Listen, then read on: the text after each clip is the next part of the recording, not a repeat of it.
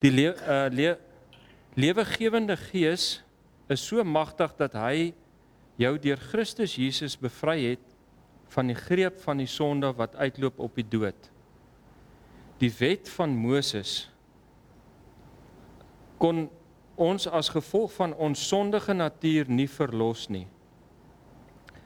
Daarom het God sy eie seun met 'n menslike natuur soos ons sondige menslike natuur na ons toe gestuur om as offer vir ons sonde te dien. Daarmee het hy afgereken met die sonde in ons menslike bestaan. Vers 4, sodat ons kan voldoen aan die vereistes van die wet. So hy sê ons kan voldoen, ons is nie onder die wet nie, maar ons kan voldoen aan die wet. Nuwe lewende vertaling? Okay. Is die een wat... Nee, is gewoonlik wat Wouter gebruik, is die nuwe lewende. Ja. Waar is ek nou? Ekskuus. Okay, vers 4 sê hy, ons wat nou nie meer volgens ons sondige natuur lewe nie, maar volgens die Gees. Let op die woord Gees, nee, hoeveel keer kom hy voor? Ek gaan nou daaroor gesels. Die mense wat deur hulle sondige natuur gedomineer word, hulle gedagtes word oorheers deur sondige dinge. Maar die wat deur die Gees beheer word, hulle gedagtes is vol van die dinge wat die Gees gelukkig maak. As jou sondige natuur jou denke oorheers, lei dit tot die dood. Maar as die Gees jou denke oorheers, beteken dit vir jou 'n ware lewe en vrede. Want die sondige natuur is altyd vyandig ingestel teenoor God. Dit rebelleer teen God se wet, want dit is in sy aard. Dit is waarom die mense wat deur hulle sondige natuur beheer word, God nooit gelukkig kan maak nie. Maar julle word nie deur julle sondige natuur beheer nie. Julle word beheer deur die Gees, omdat die Gees van God in julle woon. Onthou, iemand wat nie die Gees van Christus het nie, is nie een van sy mense nie.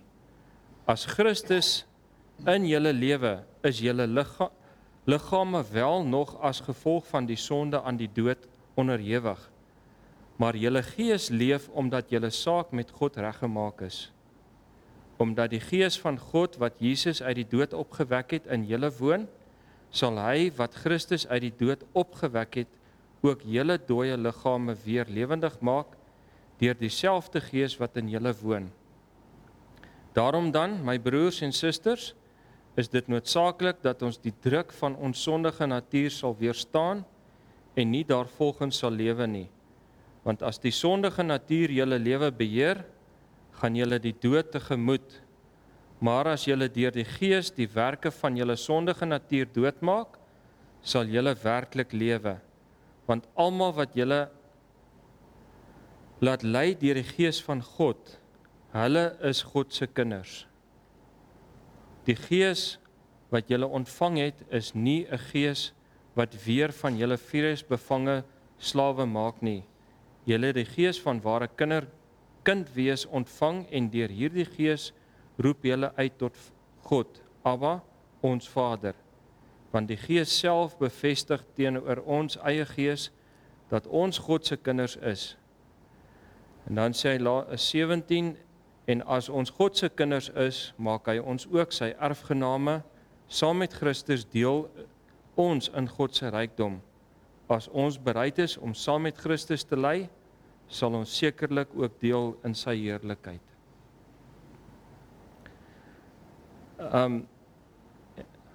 Ja. Hier's 'n baie interessante gedeeltetjie en ek wil vir julle net so klein bietjie agtergrond gee van Romeine.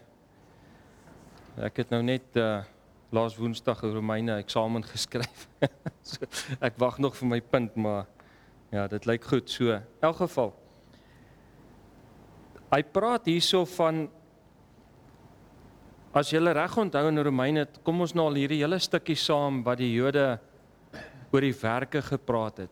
Hulle het heeltyd gesê, maar ons werke, weet, jy moet jou besny en jy moet jou al hierdie snaakse in die feeste onderhou en al hierdie goeders, en dan kom Paulus, dan sê hy, maar ons gaan nie meer oor die werke nie. Hy probeer juis hierdie ding vir die Jode bring om te sê, dit gaan nie oor die werke nie, dis eintlik gaan dit oor ons verhouding. En hierdie hoofstuk 8, as ons mooi begin lees, as ons kyk wat daar aangaan, dan gaan dit regtig oor verhouding. En as julle nou hoofstuk 8 gaan lees, ek weet nie wat se vertaling nie, maar meeste van die vertalings, van die Heilige, praat hy 21 keer van die Heilige Gees. En tog gaan die hoofstuk, hierdie hele hoofstuk 8, gaan nie oor die Heilige Gees nie. Maar ek gaan nou nie vanaand die hele hoofstuk doen nie, ek gaan net hierdie eerste 17 verse doen, want hier's 'n paar goedjies wat ek graag dink ek wil oorbring, en wil probeer duidelik maak, dat ek hoop, julle gaan verstaan. En ek dink dis hoekom, mens baie keer teenstryd kry. So, die groot ding van hierdie hoofstuk 8 is die versekering van ewige lewe.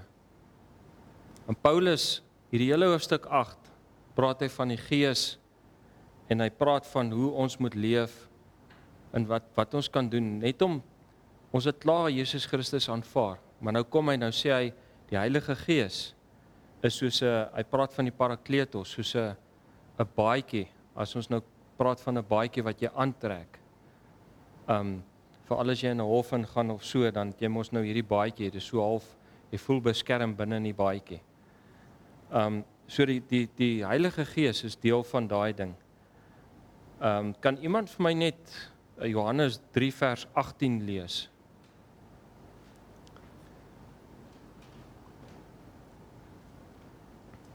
Jy sien uit vir die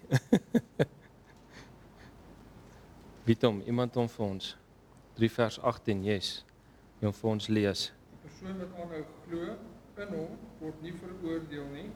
Die een wat egter nie aanhou glo nie, is steeds veroordeel, omdat hy nie tot geloof gekom het in die enigste seun van God nie. So hy sê, die een wat aanhou glo, sal verlos bly. Maar as jy nie, in daai, dis 'n interessante versie daai, maar hy sê, ons moet in geloof staan, want is immers geloof wat ons gebring het tot ons bekering, of tot ons wedergeboorte.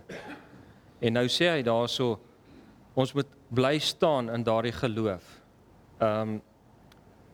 Wat 'n vers, daar was een van die verse wat ek nou gelees het, dat hy gesê het, dat ons vernuwe moet word, ek vers 6.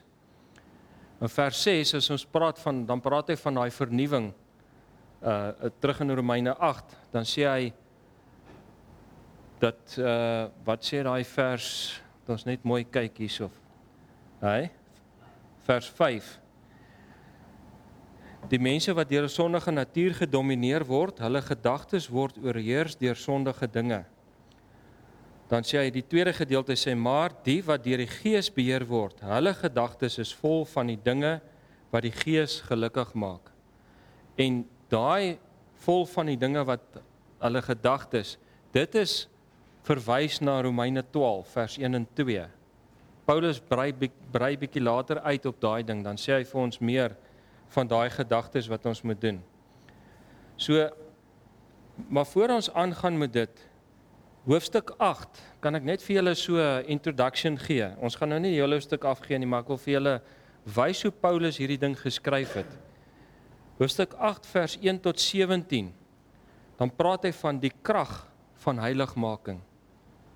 So ons het nou die gedeelte gelees van die krag van heiligmaking, wat daai krag kom van die Heilige Gees, dit kom van God af, en dan sê hy, ons is soos aangenome kinders, gaan nou daaroor gesels. Dan sê hy verder, vers 18 tot 27, gaan, en ek hooplik Wouter verder praat, dan praat hy van die doel van heiligmaking, hoekom ons heilig gemaak moet word. En dan van vers 28 tot 39, dan praat hy van die versekering van heiligmaking. So wat is die versekering dat ons verseker is van ons heiligmaking. En dan sluit hy af met daai versekering, julle sal die ewige lewe beerwe. En daar's geen veroordeling meer teen ons nie. Ons sal die ewige lewe beerwe. Die ander gedeelte, as ons die hele boek Romeine vat, ons kyk hoekom het Paulus Romeine geskryf. Want hy uiteindelik, dit was so half, as julle onthou, Wouter gepraat het, die Jode is uitgejaag uit Romeine uit in 49 na Christus. Want die Herodes hulle begin doodmaak, maar toe gaan hulle uit. Nou, een van Jesus se opdragte was gewees, gaan in die wêreld in en gaan verkondig die evangelie. En hierdie Jode bly vas, hulle wil hier by hulle tempel bly, hulle is so naby. En dit is eintlik so ironies, dat hoe ryker jy was as Jood, hoe nader huis het jy aan die tempel gekoop. Want Sondag, Sondag mag jy nie met skoene loop nie. Ja, nou kan julle sien waartoe gaan dit. So as ons te ver loop, gaan ons seer voete hê. En wat letterlik gebeur het, van hierdie Jode, se vrouens het 'n tapuit gemaak van hulle huis af tot by die tempel, sodat hulle mans, sodat hulle mans net saggies kan loop tot by die tempel en nie iets aan sy voete oorkom nie. So dit is, en nou kan julle verstaan, nou het hierdie Jode teruggekom na Rome toe, en nou wil hulle al hierdie goedjies weer kom opvat en sê, nee maar, dit was my huis en dis hoe dinge gewerk het, en jy weet, hulle het al hierdie rituele gehad. En vir my gaan dit, hierdie hele hoofstuk 8 gaan juist daaroor wat Paulus probeer vir ons voor die tyd sê, in hoofstuk 6 en 7, en eintlik hier van hoofstuk 3 af, dan sê hy, dit gaan nie oor die werke nie, dit gaan oor 'n verhouding. En ek meen, as ons nou kyk na ons eie kinders, ek meen, Freek sal nou weet, hy sê, Kiddy is nog klein, en as hy ergens heen gaan en sê, nee, ek gaan eers met my kind wees, en dan sal ek julle later sien. Dit is vir my baie oulik, dit is baie fantasties. Want hoe meer aandag ons, en julle kinders ook, hoe meer aandag mense aan klein kindertjies gee, weet, hulle is bedrywig, en hulle het energie, maar hulle is nie stout nie. Maar gaan kyk na ouers wat nie regtig liefde en daai verhouding het met 'n kind nie. Wat doen daai kinders? Hulle soek vreeslik aandag, hulle soek aandag deur stout te wees. En nou sit 'n bose kringloop. En baie van hierdie goed, dan sê ek, Here, wat wil U vir my sê? Dan gaan kyk ek na die natuurlike, praktiese in my huis, hoe dinge gebeur. Dan kyk ek na my eie seun, of ek kyk na my eie omstandighede, en dan begin die Here vir my antwoorde gee daaruit. Ekskuus. So, as 'n kind regtig, vir my is dit soos 'n kind wil nie deur werke jou aandag hê nie. 'n kind soek liefde, hy soek daai verhouding. Ek meen, is dit nie lekker as ons gaan uitkamp en ons kinders kamp saam met ons nie? Ek meen, hoeveel van julle hou niks van kamp nie, maar jy gaan kamp ter wille van die kinders, né? Is dit nie so nie? En dan naderhand geniet jy ook na die kamp en die goed, en dan, yes. Ja.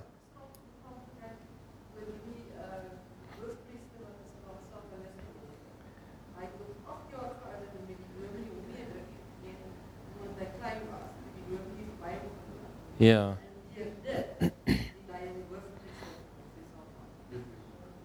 Soos daai verwerping wat hy ervaar. Ja. En as ons nou bietjie daai stappie bietjie verder vat en sê, hoeveel verwronge mense in ons samelewing. Ek meen, die topic kom gereeld oor van same-sex marriages en daai goeters, weet. Hoeveel van daai goed is mense wat net eintlik seer gekry het as kinders by 'n huis, of iemand wat iets gesê het wat nie nodig was nie, was omdat daar nie verhouding was nie. Jy weet, en dis regtig, ek verstaan hierdie ding, uit my eie situasie verstaan ek dit nogal baie goed, want ek wil amper sê, ek en my pa het glad nie 'n verhouding gehad nie. En ek het op 42, in 'n counselling sessie het ek met my oë toegesit en die ou het net vir my gesê, kyk na God die Vader as jou pa, iemand wat jy 'n verhouding het. Op 42 het ek soos 'n klein seentjie gevoel wat op sy skoot sit en hy sit sy arm om my en dit was absolutely wonderlik. Dit was my realiteit, dit was daar ingebou. Maar hoeveel te meer as ons as ouers, ek meen Gideon het ook klein seentjie en dogtertjie en hulle is woelig, maar hulle is nie stout nie. En tog, as jy 'n bietjie aandag gee, hulle drukkies gee, net 5 of 10 minute na werk, 'n bietjie aandag aan hulle gee, is hulle skielik ander kinders. As jy praat, luister hulle. En dis eintlik wat die Here wil van ons verwag. Hy sê, ek wil 'n verhouding met jou bou. Ek soek nie jou werke nie, ek wil nie weet hoe goed is jy en wat doen jy alles in die samelewing, as ek soek eerste net daai verhouding. Want wat gebeur as ons 'n lekker verhouding het en jy vra aan jou kind, hoor jy gaan haal gou vir my dit, toep, weg is hy. Vra nie vra of beklei of enigiets, jy gaan doen dit net. Ek weet nie of julle kinders so is nie, maar my kind was so. So, dis regtig. Kom ek, as ek Romeine, die hele boek, vir julle net so vinnig kan opsom, daar's 5 areas wat, en dis 5 stappe waardeur Paulus gegaan het om hierdie hele boek van Romeine deur te gaan. Romeine 1 vers 1 tot 3 vers 20 gaan oor veroordeel. So hy praat oor die veroordeling wat daar is wanneer ons nie Jesus Christus aanneem nie. Wanneer ons God se wat noem jy dit, se geskenk nie wil aanvaar nie. Dan Romeine 3 vers 21 tot 5 vers 21 gaan oor regverdiging. As julle onthou, ons het gepraat oor Paulus gesê het, maar julle Jode wil julle self regverdig deur hierdie goed wat hulle moet doen. Maar dan kom hulle en dan sê hy, ons Christene, ons het nie nodig om onsself te regverdig nie. Ons aanvaar net die genade van die Here. Maar dan sê hy ook later, en hier op die einde van hoofstuk 5, dan sê hy, maar ons moenie neerkyk op die Jode nie. Ons moenie neerkyk op hierdie mense wat dit verkeerd doen nie. En dit is interessant as ons bietjie verder gaan kyk, later hier in hoofstuk, ek dink dit is hoofstuk 10 of 11, dan sê hy, baie interessante ding, dan sê hy, die Here het die Jode se harte verhard, net soos wat hy Farao se hart verhard het, en soos wat hy, wie was die ander een, Saul se hart verhard het, so daar's 'n tendens, dan sê hy, maar dis nie almal nie, maar dan sê Paulus, dan gee hy te ken, hy sê, ek het die Jode se hart verhard, sodat die evangelie na die heidene toe kan gaan. En nou kyk ons af teen die Jode, in plaas van om te sê, ons te verstaan, dat hulle harte verhard is, dat hulle nie die waarheid moet sien nie, maar dis eintlik vir ons eie beswil, want ons het nou die evangelie gekry. So regverdiging, dit was die tweede een, dan Romeine 6, vers 1 tot 8, vers 39, gaan oor heiligmaking. Dit is, ons praat nou van hierdie heiligmaking, soos ons nou gesê het, hoofstuk 8 praat hy spesifiek van die krag, die doel en die versekering van heiligmaking. Dan Romeine 9, vers 1 tot 11, vers 36, soos daai 3 hoofstukke, dan praat hy van die regverdiging. Ons gaan sien hoe hy praat van die regverdiging, hoe ons geregverdig is klaar voor God. Ons het nie nodig om onsself te gaan regverdig nie. Yes. Ben dan word die regverdiging herhaal alweer. Of die konsep van regverdiging. Ja, dit is, die Engels praat hy, die eerste een praat hy van regverdiging, praat hy van justification. En dan die tweede een is vindication. Maar al twee woorde in Afrikaans sê hulle is regverdig. Vindication. Of vindication, sorry, vindication is die, ekskuus, dis hoekom ek matriek gepluk het, is Engels. En dan die laaste ene, hoofstuk 12 en tot by hoofstuk 16, is dan transformasie, transformation. En dit gaan dan oor die gedeelte waar ons getransformeer word, waar ons gaan agterkom, dat hy sê, die uiteinde van hierdie alles is dat ons in 'n verheerlikte liggaam na die hemel toe sal gaan, eendag opgeneem sal word in die hemel. So, ek wil graag ietsie aan julle verduidelik, voor ek nou verder gaan. Ons is in Genesis, ek het gesien hierdie ding as ek hom verduidelik vir mense, en dit is iets wat die Here vir my duidelik gemaak het, om nogal 'n baie interessante konsep te verstaan. En ek sê nie dit is wet of dit is die Alfa en Omega nie, moet my nie quote nie, dis net iets wat die Here vir my ook geopenbaar het. En vra die Here dat hy dit maar vir jou ook kan openbaar. Maar wat die Here vir my baie jare terug gewys het, as ons gaan kyk in Genesis 1 vers 26, dan sê God, wat die Here vir my gesê het in Genesis, of my gewys het, in Genesis 1 vers 26, dan praat hy van ons is liggaam, siel en gees. OK? Dankie. So wat Genesis 1 vers 26, dan praat die Here van daai gedeelte. Hy praat eintlik van daai gedeelte. Dan sê hy, ons is in sy image, sy beeld geskape. Ek hou van die Engelse woord image. Alhoewel ek Engels gepluk het, het ek nou 'n hoërdiploma en 'n graad in Engels gedoen, deurgekom. So die gees, God het ons na sy gees geskape. Hoekom weet ek, hy het ons nie in liggaam soos hy geskape na sy beeld nie? Genesis 2 vers 7.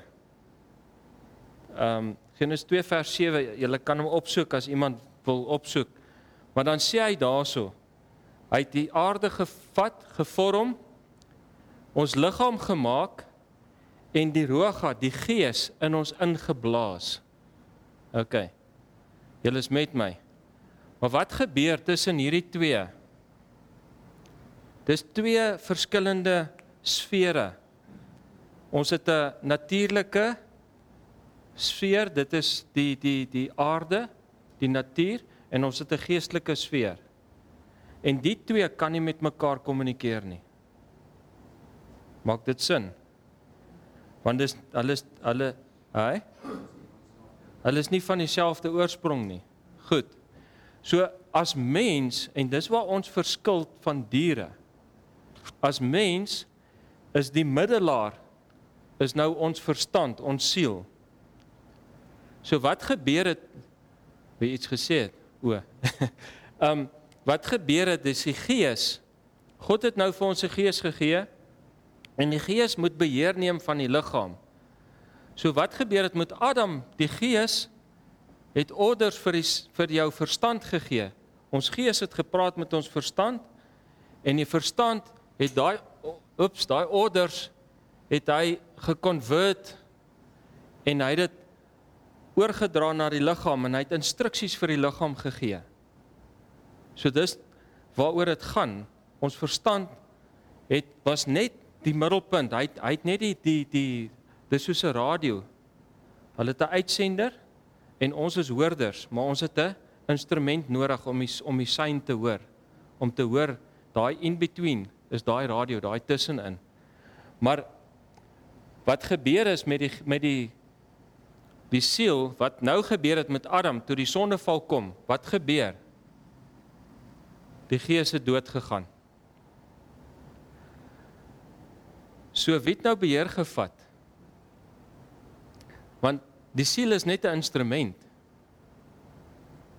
Verstaan julle? In die liggaam, hierdie ding het omgekeer, so die liggaam het nou die siel begin beheer. En dis wat ons doen. Ons liggaam het ons siel beheer. Maar nou kom wedergeboorte, die Here maak alles nuut, en hy kom gee weer vir ons die gees. So hy maak ons gees lewendig, en hy kom gee sy Heilige Gees. Nou kan julle sien, wat gebeur nou hierso? Nou het ek 'n pyltjie van die liggaam, en ek het 'n pyltjie van die gees, Albei gee opdragte. En nou het ons letterlik spiritual warfare in ons kop. Maak dit vir julle sin?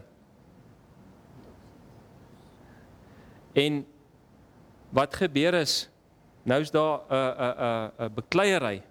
En hierso is baie keer as gevolg van die natuurlike dinge, van die wêreldse goed, is die toxic thoughts in. En as julle, die van julle wat bekend is met Caroline Leaf, sy is nogal baie oor die brein en die aksies van die brein, en sy sê hierdie goeters, as jy aanhou slegte dinge dink en hulle reken, nie net sy nie, maar die wetenskap reken 90% van ons siektes kom uit ons gedagtes. As ons aanhou hierdie goed doen oor 'n lang tydperk, en ons adrenalien en al hierdie hormone en die goed wat in ons is, begin verkeerde goed afskei. En dis waar, nie alles nie, maar baie van arthritis en emfyseem en long, wat noem jy hierdie long asma en, kanker, baie van daai goed, daar's Dr. Strydom van Zimbabwe, het 'n redelike lang topik oor dit. Maar baie van hierdie goed, nie alles nie, daar is goeters wat wel as gevolg van ons doen en late vir ons pyn en goed veroorsaak, wat niks met gedagtes te doen het nie. So dit kan ook wees van ons eetgewoontes en daai goed wat verander. Maar baie interessant wat Caroline Leaf sê is, as ons die gees, as ons denke verander, daai vers 6 of Romeine 12 vers 1 en 2, dan sê sy, as ons denke verander, kan jy letterlik jou DNA struktuur begin verander. Dis hoe sterk hierdie invloed is. Dit was verniet. Is daar nog 'n lappie of jy hom nou weggegooi? Okay, so dis die een gedeelte. Maak dit vir julle sin, maak dit ietsie duidelik. Dat ons baie keer hierdie, ons verstaan nie hoekom is hier so 'n wroging nie, of hoekom is hier 'n bekleierery of so in nie. Maar die gees, daar's 'n bord kry. Okay, so dis, dankie. So daar's 'n gees wat, die gees en die liggaam veg teen mekaar, en dis eintlik wat Paulus vir ons probeer beskryf. Die heeltyd, wat hy sê, maar hier's 'n bekleierery tussen die vlees, dan sê Paulus, dit wat ek nie moet doen nie, wil ek heeltyd doen, en dit wat ek moet doen, wil ek nie doen nie. So dis daai geveg van, daai heiligmaking is deel van dit. Okay, nou, die ander ding, en ek weet nie wie van julle, so 'n paar jaar terug, het hulle hierdie prentjie geteken, van die stoel, ek weet nie of julle kan onthou nie. Nou, daar is Jesus Christus wat op die stoel is, en die mens is buite God se, wat kan mens dit noem, God se plan. En dan sê hulle, dis 'n ongeredde mens, maar hier's 3 van hierdie sirkels. Dan het jy die tweede sirkel, en wat nou gebeur is, jy as mens, ek trek sommer net 'n kruisie vir jy as mens wat hier buite is, as jy as mens God aanneem, is meeste van die tyd, aan die begin, dan sit ons op die stoel en ons sê vir Jesus Christus, ons sien hom daaronder. Hy moet na my demands luister en weet, ek het nou my lewe oorgegee, maar verstaan net, hierso daai goed, hè? Ja, als moet net goed gaan, ons begin die Here voorskryf.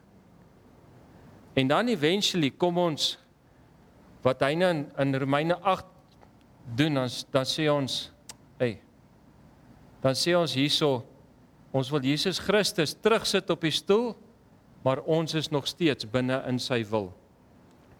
En dit is die punt, dis eintlik die punt waar Paulus wil uitkom, is by hierdie gedeelte. As ons kan verstaan, daar's 2 goed in hierdie lewe, en ons sit gereeld met counseling, en die van julle, hierdie 2 voor, die wat in counseling al gesit het met mense, daar's 2 goed in hierdie hele lewe wat, jy kan enige counsel probleem na my toe bring, En dan gaan dit onder hierdie twee goed uitsorteer. Die eerste een is aanvaarding. Ons wil almal aanvaar word in hierdie samelewing. Ons wil weet dat ons deel is van hierdie samelewing. Die tweede een is beheer. Is dit nie so nie?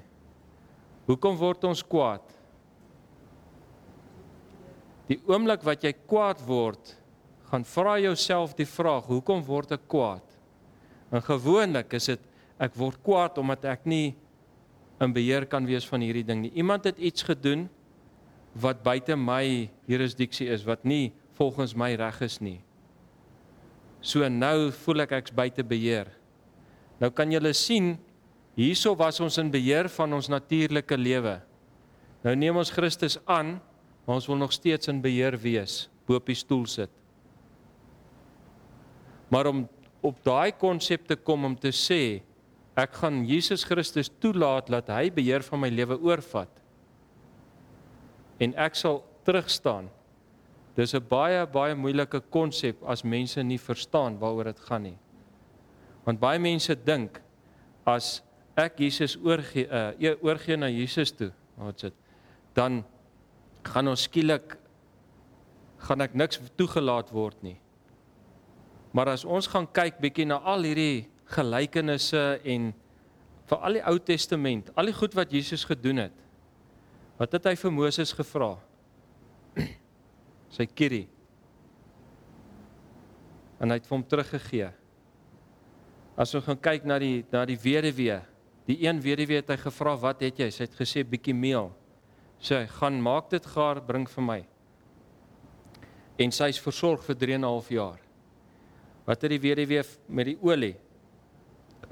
Hy het gevra, wat het jy? En sy het gesê, olie. En wat het gebeur met daai olie? Hy het die olie teruggegee. Even Petrus, toe Jesus vir hom sê, kan ek jou boot leen, laat ek kan preek? En hy het gesê, ja, gaan voort, daar's my boot. Wat doen Jesus na die tyd? Hy gee sy boot terug, maar sy boot het amper gesink van al die vis. Kan julle sien hier's 'n tendens wat plaasvind?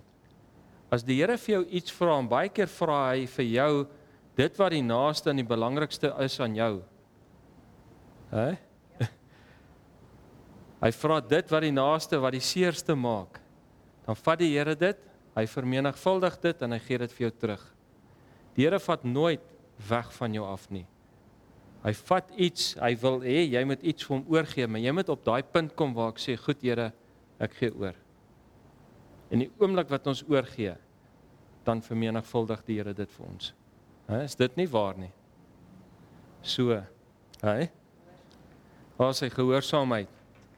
Hulle sê Noag het nie die ark gebou op geloof nie, hy het dit gebou uit gehoorsaamheid. So, ek wil hier 'n paar goedjies net noem. Vers 1 is daar kontras. Want hy begin, en dan sê hy, daar's geen veroordeling meer nie. En hy kontrasteer die ding tussen die onvolmaakte wet, want die wet kan nie die sonde vir ons losmaak nie. Dis in vers 3, en dan praat hy van die volmaaktheid van die Heilige Gees. So hy sê, wat die wet vir ons onvolmaak gehad het, kom die Heilige Gees, en hy maak dit vir ons volmaak. Yes. Skees? Wat bedoel jy? Ja. In jou is daar geen veroordeling, daar is nie meer veroordeling. So wanneer tree daai veroordeling in werk? Sê eers dat Christus is. Ja, ek nou in die week het so interessant dat jy geluister met Paulus en het van as die Here ons kom veroordeel, is hy veroordeel ons nie om ons te straf nie. Veroordeel ons om ons werke te beproef. Nee.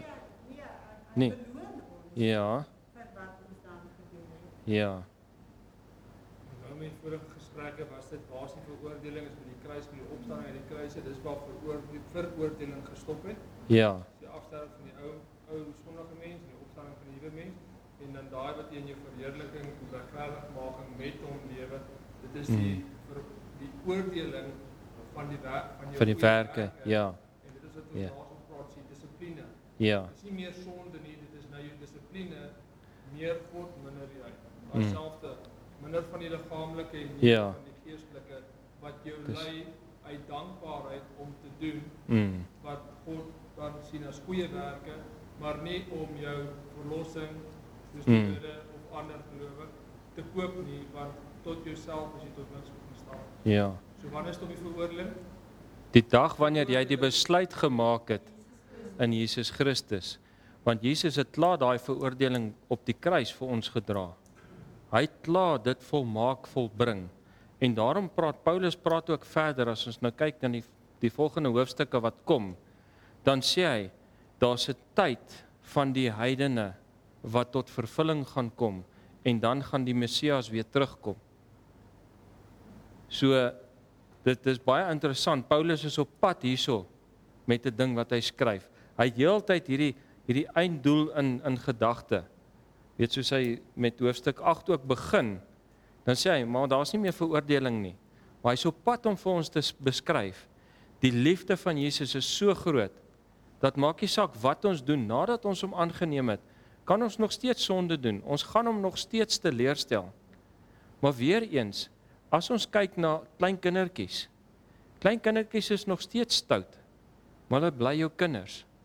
Jy skop hulle nie skielik uit die huis uit en sê, nee, jy moet maar by iemand anders gaan bly nie, net omdat hy stout was nie. Ons dissiplineer hom, en dis die Heilige Gees, soos Paulus hier sê, wat die dissipline bring, en ons kom herinner, en dan, dis daai pad van heiligmaking, is die Heilige Gees, maar ons het nie nodig om skuldig te voel nie, ja.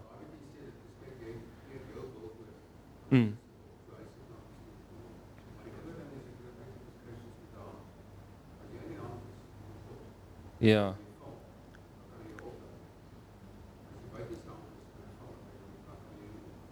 Ja, so daar's 'n beskerming. Ekskuus vir iets ja. Dis ook om wanneer ons ons vra op 'n stadium, beteken dit nou dat ons maar net kan doen wat ons wil. Ja. Dan sê hy nee, want dit is gebaseer op 'n verhouding.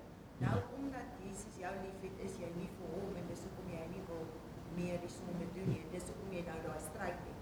Ja. En die Heilige Gees help jou dan in daai proses tot heilig maak. En hy sê ook, as jy dan iets gedoen het en jy onmiddellik sê, Here, ek erken, ek het nou hierdie ding gedoen, vergewe my, dan is daar niks verder, dit is niks omtrent dit nie. Dit is, jy is onmiddellik vergewe, en dan verwyder hy jou sonde, so ver soos die ooste van die weste. Ek wil julle nou vra wat kleiner kindertjies het. As daai kind stout gedoen het, en hy weet hy het nou stout gemaak, en kom hy en sê, sorry mamma, ek het nie bedoel om dit te doen nie. Dan het jy nou nog lus om die ou te voeter of nie? Verstaan, jou hart raak sag. En dis presies wat die Here van ons verlang. Hy kyk na ons, soos wat ons na klein kindertjies sou kyk. Jy weet, so dis regtig, die Gees bring vir ons daai volmaaktheid. Hy bring vir ons daai plek waantoe ons op pad is. Vers 3 sê hy, die wet kan geen sonde vryspreek nie, of selfbeheersing bring nie. So die wet kan nie sonde vryspreek nie. En is baie interessant, ek het nou gehoor, daar was net een wet gewees, wat die Here vir ons gegee het, eintlik. Heel aan die begin met Adam. En hy het net een wet gegee. Hy het net gesê, moenie van die boom van lewe en dood eet nie. En ons kon nie daai een wet selfs onderhou nie. So die wet, moenie, mag nie, die Here gaan jou straf. Dis 'n moeilike een, hè. Maar dis hoe ons God sien. Almal, ons het so groot geword, want ons voel net, jy sien die natuurlike is, jy moenie, mag nie, die Here gaan jou straf. En nou sit daai ding vas. En nou sien ons God die Vader as net, hierdie een wat uit is, moet 'n lat om jou pak slaag te gee. En dis nie waaroor dit gaan nie. So, die Gees spreek vry. Vers 3 praat hy van die Gees wat vry spreek, want jy is onder geen veroordeling meer nie. Hy het ons klaar vry gespreek, alreeds 2000 jaar terug. Dis hoekom, was dit 1 Petrus 2 vers 24, sê hy het reeds ons siektes vir ons weggeneem. Hy het reeds daai dinge van ons weggevat. Maar die Heilige Gees, hy lei ons tot volmaaktheid, of tot volmaakte vryheid. En dan het ek gesê vers 6 verwys na hoofstuk 12, die hernuwing van die gedagtes. En dan 'n interessante een vers 9, ek wil hom vir ons weer lees. Dan wil ek nou nie onthou of hierdie vertaal, skes? Ja.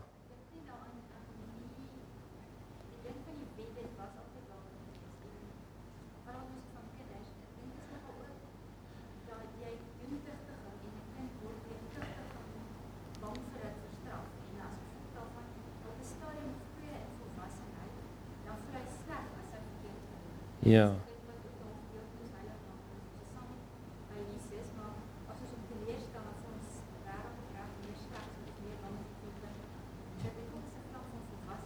Ja.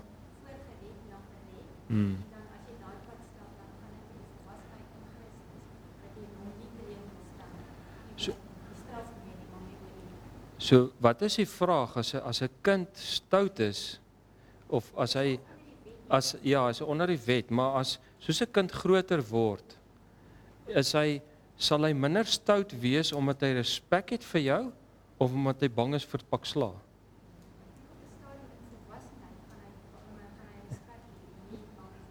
Ja, so in die volwassenheid, dan sê hy as gedeel. Nou dis presies wat met ons gebeur. Soos wat ons groei in die Here se goed en beter raak, soos hy nou gesê het ook, daai prentjie wat ons van die kruis af trek, daai heiligmaking, is deel van dit. So moet ons dan nie eerder nie tig nie, maar vriendelik vermaan. Ek sal nie op daai onderwerp nou ingaan nie. Hy sê in Dis hoe jy dit approach. ja. Kyk, daar's 'n goeie gesegde in Spreuke wat hy sê, buig die boompie terwyl hy jonk is. Ja, maar dit kan ook geïnterpreteer word na gelang van jou hoe jy geaardheid, want persoonlikheidstipes, hoe jy met elkeen werk, 'n sagte woord kan soms 'n verrykende impak hê. Ja. Pak sla wat sommer net kyk en Nou, maar waar trek jy die streep? Jy weet, dit is nou jy moet dit nie doen as jy meer verloor. As jy meer verloor, dan wil jy tig.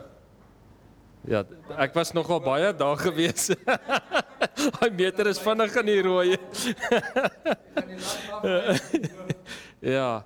Die skrif sê ook vir ons, moet julle medegelowig is, Ja. vriendelik vermaan. So dit gaan nie help jy loop rond en sê jy mag nie. Ja. Help ander ook wat dwaal. Mm. Vriendelik vermaan om 'n terug te bring in pad. Wat ek baie Ja. Ja. Dat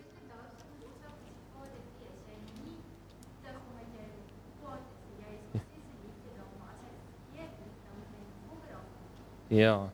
So ons moet 'n kind leer dat hy as hy optrede doen, moet hy die verantwoordelikheid van sy besluite vat. Ja. Ja. Dis reg, ja. So met ander woorde, as jy die klip in die lug gooi, gaan hy val. Ja. As jy van die berg af spring, gaan jy jou been breek of erger. Ja. So 'n kind moet nagevolge vir basiese beginsels leer en ook kinders in Jesus. Ja. Die jong Christene moet verstaan, as hy gaan aanhou met sy sondige gedrag, gaan daar nagevolge wees. En dis nie omdat God hom straf of hom pak gee nie. Dit is weens die beginsel is daar nagevolge. Ja. So op die einde van die dag dink ek God is nie daar om ons pak te gee nie. Hy wil ons net hy wil hê ons moet sê, jy moet kies. Ek het hierdie ding gehad en ek sien hier's 'n paar, jy het seker klein kindertjies ook, ja, baie klein. Okay. En uit die omstandighede wat ek opgegroei het, wat ek nie nou gaan verduidelik nie, maar moes ek op my tande byt. En daar, soos jy sê, jou kind is stout en jy wil hom pak slaag gee. En dan, maar voor ons kind gebore is, toe sê ek, Here, ek het nie die regte opvoeding gekry wat ek sou sê Bybels gefundeer is volgens dit nie, want dis presies soos daai wat jy sê, my pa het sy woede op my uitgehaal, wat niks met my te doen gehad het nie, ek was net die trigger gewees. En daarom het ek, toe sy swanger was met ons kind, toe sê ek, Here, help my, dat ek wil graag op 'n Bybelse manier my kinders kan dissiplineer. En wanneer ek kwaad raak en ek sien, maar ek wil my kind straf, dan die eerste ding is, dan gaan ek terug en sê ek, Here, is hy besig om iets te leer of iets te ontdek, of is hy eintlik stout? En 70% seker van die tyd, dan sê die Here vir my, los hom, hy is besig om te ontdek. En dan gaan sit ek by hom, net om seker te maak, hy gaan homself nie seer maak, weet, as jy met glas of iets werk, het jou vingers sny of wat ook al nie, maar dat ek daar by hom is, om die beskerming te gee, sodat hy die ontdekking kan doen wat hy moet doen. Weet, so ons moet versigtig wees, partykeer is ons dissipline, dan beperk ons kind eintlik vir wat hy moet ontdek. Ek mag verkeerd wees, ek weet nie of julle saamstem nie, maar dit is regtig 'n mens moet, en dis hoekom ek baie keer sê, jy kry lewendige kinders, en dan dink ander mense, maar dis stoute kinders. Hulle is nie stout nie, hulle is net lewendig, hulle het baie energie. Jy moet net weet om daai energie te vat en te kanaliseer. Dieselfde met Christene, wanneer ons, nou kry ons mense wat nou net tot bekering kom, en glo my, as jy tussen die bikers werk, dan het jy nogal 'n lekker rowwe jacks hierso. En daai ou sit met geweldige energie, en jy kan nie vir hom sê, hoorie, jy moet nou rustig raak, en net so kalm raak, en weet, as 'n voorbeeld vir 'n Christen nie. Daai ou is so gemaak, die Here het hom so design, dat hy vuur en vlam is, en aangaan, en hulle kan nie stil sit nie. Weet, hulle, soos my ma altyd sê, ek het rooi mure in my. En wat ons moet doen is, ons moet daai mense se energie, wat hulle nou in die wêreld gehad het, moet ons net kanaliseer, en nou vir Jesus daai energie aanwend.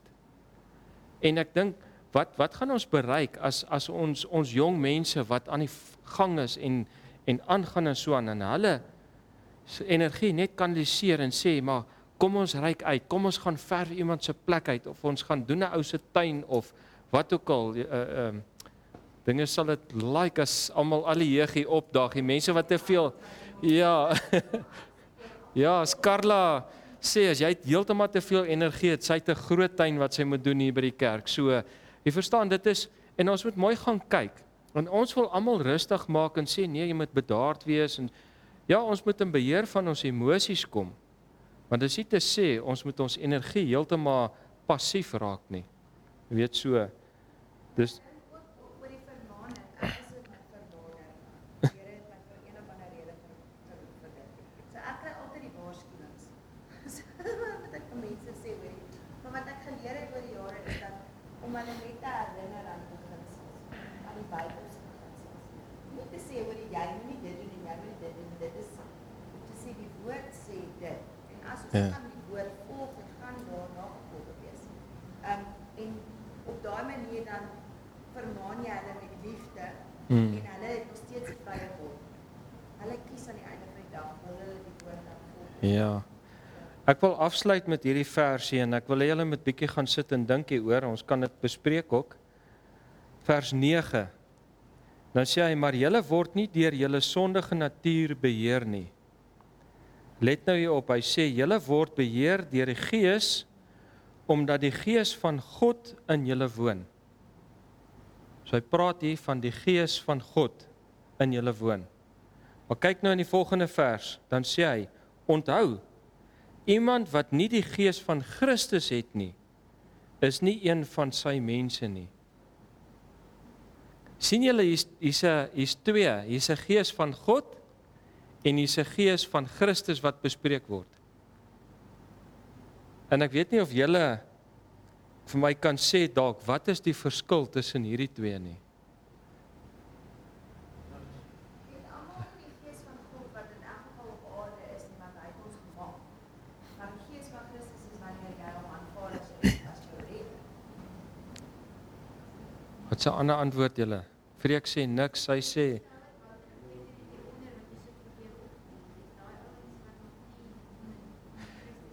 ja, ek praat spesifiek van die Gees van God en die Gees van Christus. Is daar 'n verskil tussen die Gees van God en die Gees van Christus? Ons praat nie van die Heilige Gees nie. Ek dink die Heilige Gees is die Gees van God. Nee? Maar die Gees van Christus, dink 'n bietjie, toe Christus op aarde kom leef het. Wat se gees? Ons wil amper, toe ek en my vrou praat hieroor, sê ons amper, is dit 'n persoonlikheidsgees. Sy karakter.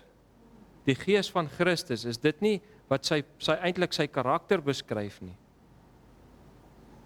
Freek, jy stem nie saam mee? So is dit nie baie plekke in die Bybel ook gepraat van God en van Christus en van Jesus. En daar word dit so spesifiek geskryf, om te sê daar is nie 'n verskil nie. Of die Gees van God is en of die Gees van Christus is, om daai verskille, of wat mense kan sê, ja, wat is die verskil, is, word hier spesifiek uitgelig, dat eintlik een is. Is een. Ja. Christus is die verpersoonlik verteenwoordiging van God in mens op. Ja. Ek sien dit bietjie op 'n ander manier en ek mag verkeerd wees, maar ek voel die Gees van God die Vader, soos wat hy hierso eintlik van praat, gaan ons nie in totaliteit kan verstaan nie. Ons sal nooit besef wat alles daai Gees van God gee nie, is nie. Maar die Gees van Christus, praat hy dalk hierso, verwys hy na die Gees wat Christus gehad het toe hy op aarde was. Want ons moet hunker na daai Gees, hè? Maar dit kan nie iets anders wees as die Gees van God. Ek wil weet wat is die vertaling? Wat was die oorspronklike skrywe? En Ja. hoe het dit vertaal dat die Gees van God? Daarom kan jy ook nie die Gees verwyder nie. Jy kan nie die Gees verwyder. Is dit nie bloot net 'n verdere beskrywing van dieselfde Gees? Of 'n opname Ja. van? Ek weet, dis hoekom ek sê, gaan dink 'n bietjie daaroor. Hy maak 'n spesifieke skeidslyn tussen die Gees van God en die Gees van Christus. Ek het nie die antwoord nie, maar ek meen dis hoekom ek sê, gaan dink 'n bietjie daaroor en as iemand dalk 'n antwoord eers kry, kom ons kyk bietjie daarna, sit dit op die WhatsApp groepie of iets. Kyk bietjie wat jy het. Ja. Ja.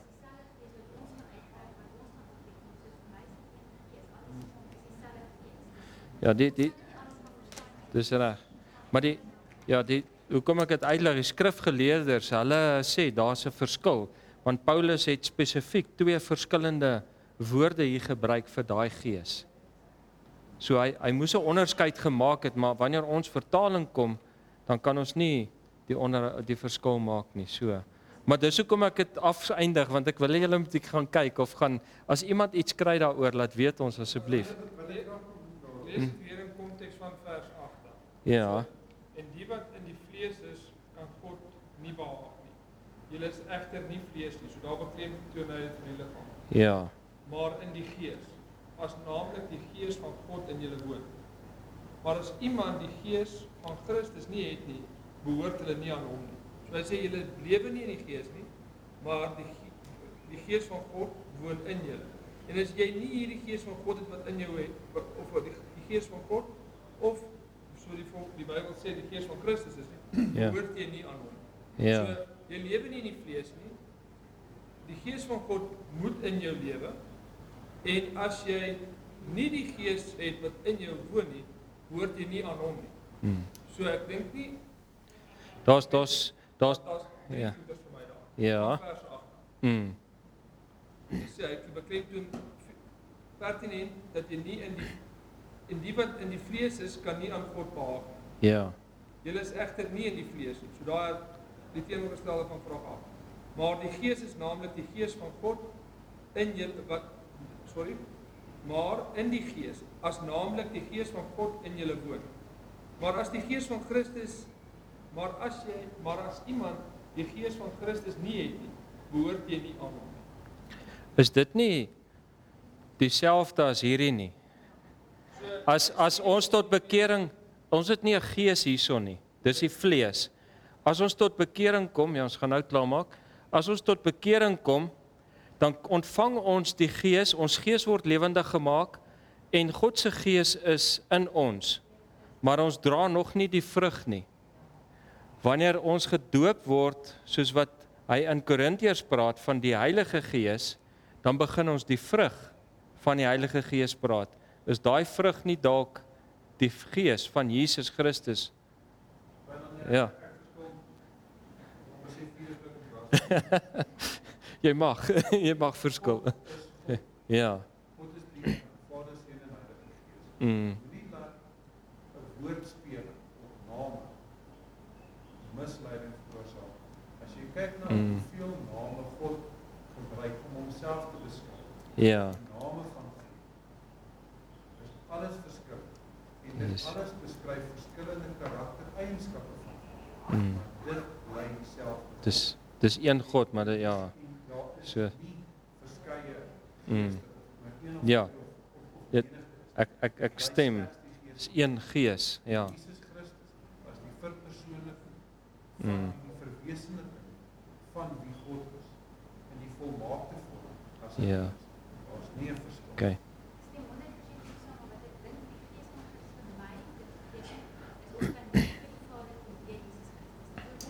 Ja. Dis die eerste stap, ja. Ja. Maar ek meen dis net iets interessant wat ons weet. Ons lees bo oor dit en ons sien nie, maar Paulus sê daar's 'n gees van Christus en 'n gees van God. Dis dalk dieselfde ding, maar dis soos jy sê is dalk twee verskillende fasette van hoe ons die gees van God kan waarneem. Ja. Yes. Okay, ons moet klaarmaak hoor. Yes. Ja. Okay. So. Het ek daarom iets vir julle geleer vanaand? Okay, ek dink kom ons sluit af. Here, baie dankie dat ons vanaand net na die woord kon kyk en bietjie kon gesels het oor ons gees, u gees en die gees van Christus. En dankie Here dat u vir ons ook rustigheid in ons harte gee, dat ons weet, maak nie saak wat nie, maar ons behoort aan u. Ons is u kinders en ons is aangenoom, die kinders deur die bloed van Jesus Christus. En dankie Here dat u ons ook beskerm, waar ons nou terug gaan na ons huise en ons behoed en bewaar en 'n supernatural rus sal gee in hierdie nag wat voorlê. Ons vra dit in Jesus naam. Amen.